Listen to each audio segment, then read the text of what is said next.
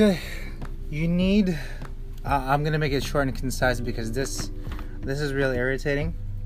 You need to be able to push through the bad times, and when you get wrecked during shift. Now, for example, yesterday, one of my doubles, one of my cooks, he's usually he's a fry cook in the morning and then a grill cook at night, and then he called out.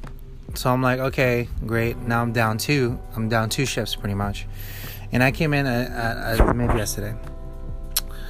And then my night fry cook, he didn't even call me. I called him to tell him if he can come in earlier. He then just let me know that same minute, like a little later after I left the message, that he said he can't make it in. He's in about a couple hours. He said he can't make it in. He's sick, so he's not gonna be able to make it in. He has a problem, he says. And I'm like, you didn't think to call me earlier in the morning, because if you were sick, you would definitely know as soon as you woke up that you're not feeling well. That you would let me know. I'm like, you know what? Whatever. Screw it. Great. Cool. Take the day off. Bring a note, and then we'll go about it. Now I am down 3 cooks. Okay? And then typically on a Saturday, we'll do close to, 17,000 that day. And then I am also down a pantry cook, which isn't a big deal. We usually can float it. I can usually float it. It really isn't. But just for that specific night, now I'm trying to catch up. And that is the most annoying feeling, no matter what kitchen you go to. As a chef, I had to have the mental capacity to just kind of take a breather, take it all in, see what I actually needed, make moves so I am now able to process and work the night, because it's going to be a long night. Now, I did manage to call in another cook. He fortunately didn't have to work at the other job, so he managed to come in and help me out. So now I'm only down 2, so that's not a big deal, but I'm still behind because now I am doing 3 jobs instead of just the one that I'm supposed to be doing. But all in reality, I am supposed to be doing it all. So are you prepared mentally? Are you prepared physically?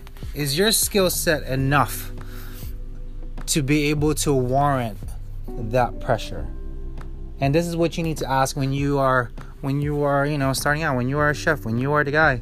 You are the guy. There's nobody else to fall to. And the way my kitchen works is I'm short-handed to begin with, but we still do just about $3.5 million a year. But it's not busy enough where it warrants me to have a prep cook, or it warrants me to have 3 other cooks every day.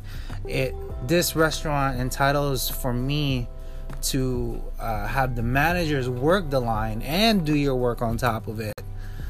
Are you prepared for it? Are you ready for that? Because this is literally like your own restaurant. Even though we are corporate, even though I still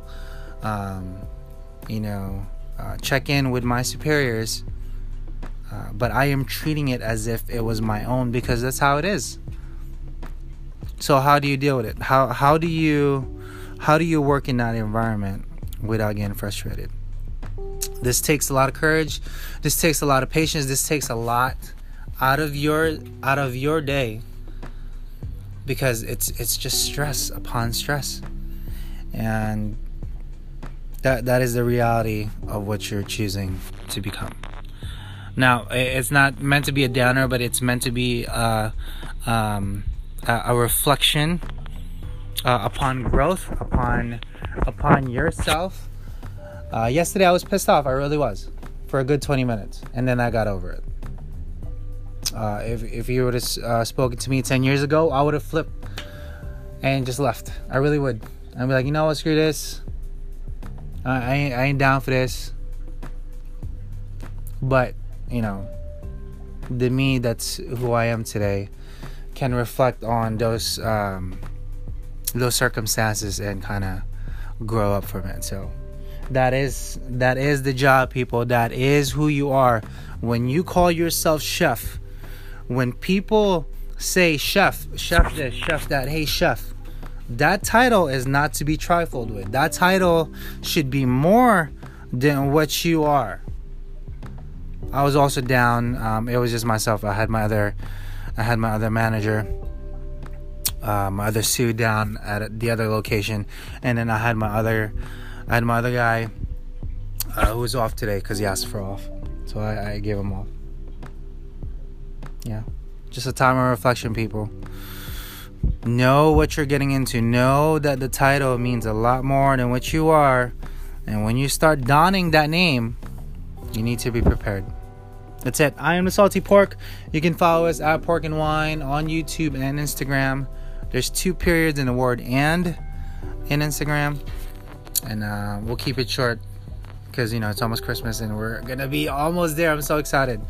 I wish there's like pictures that you can kind of put into here so you can kind of see, but it is what it is. That's it, folks. Peace.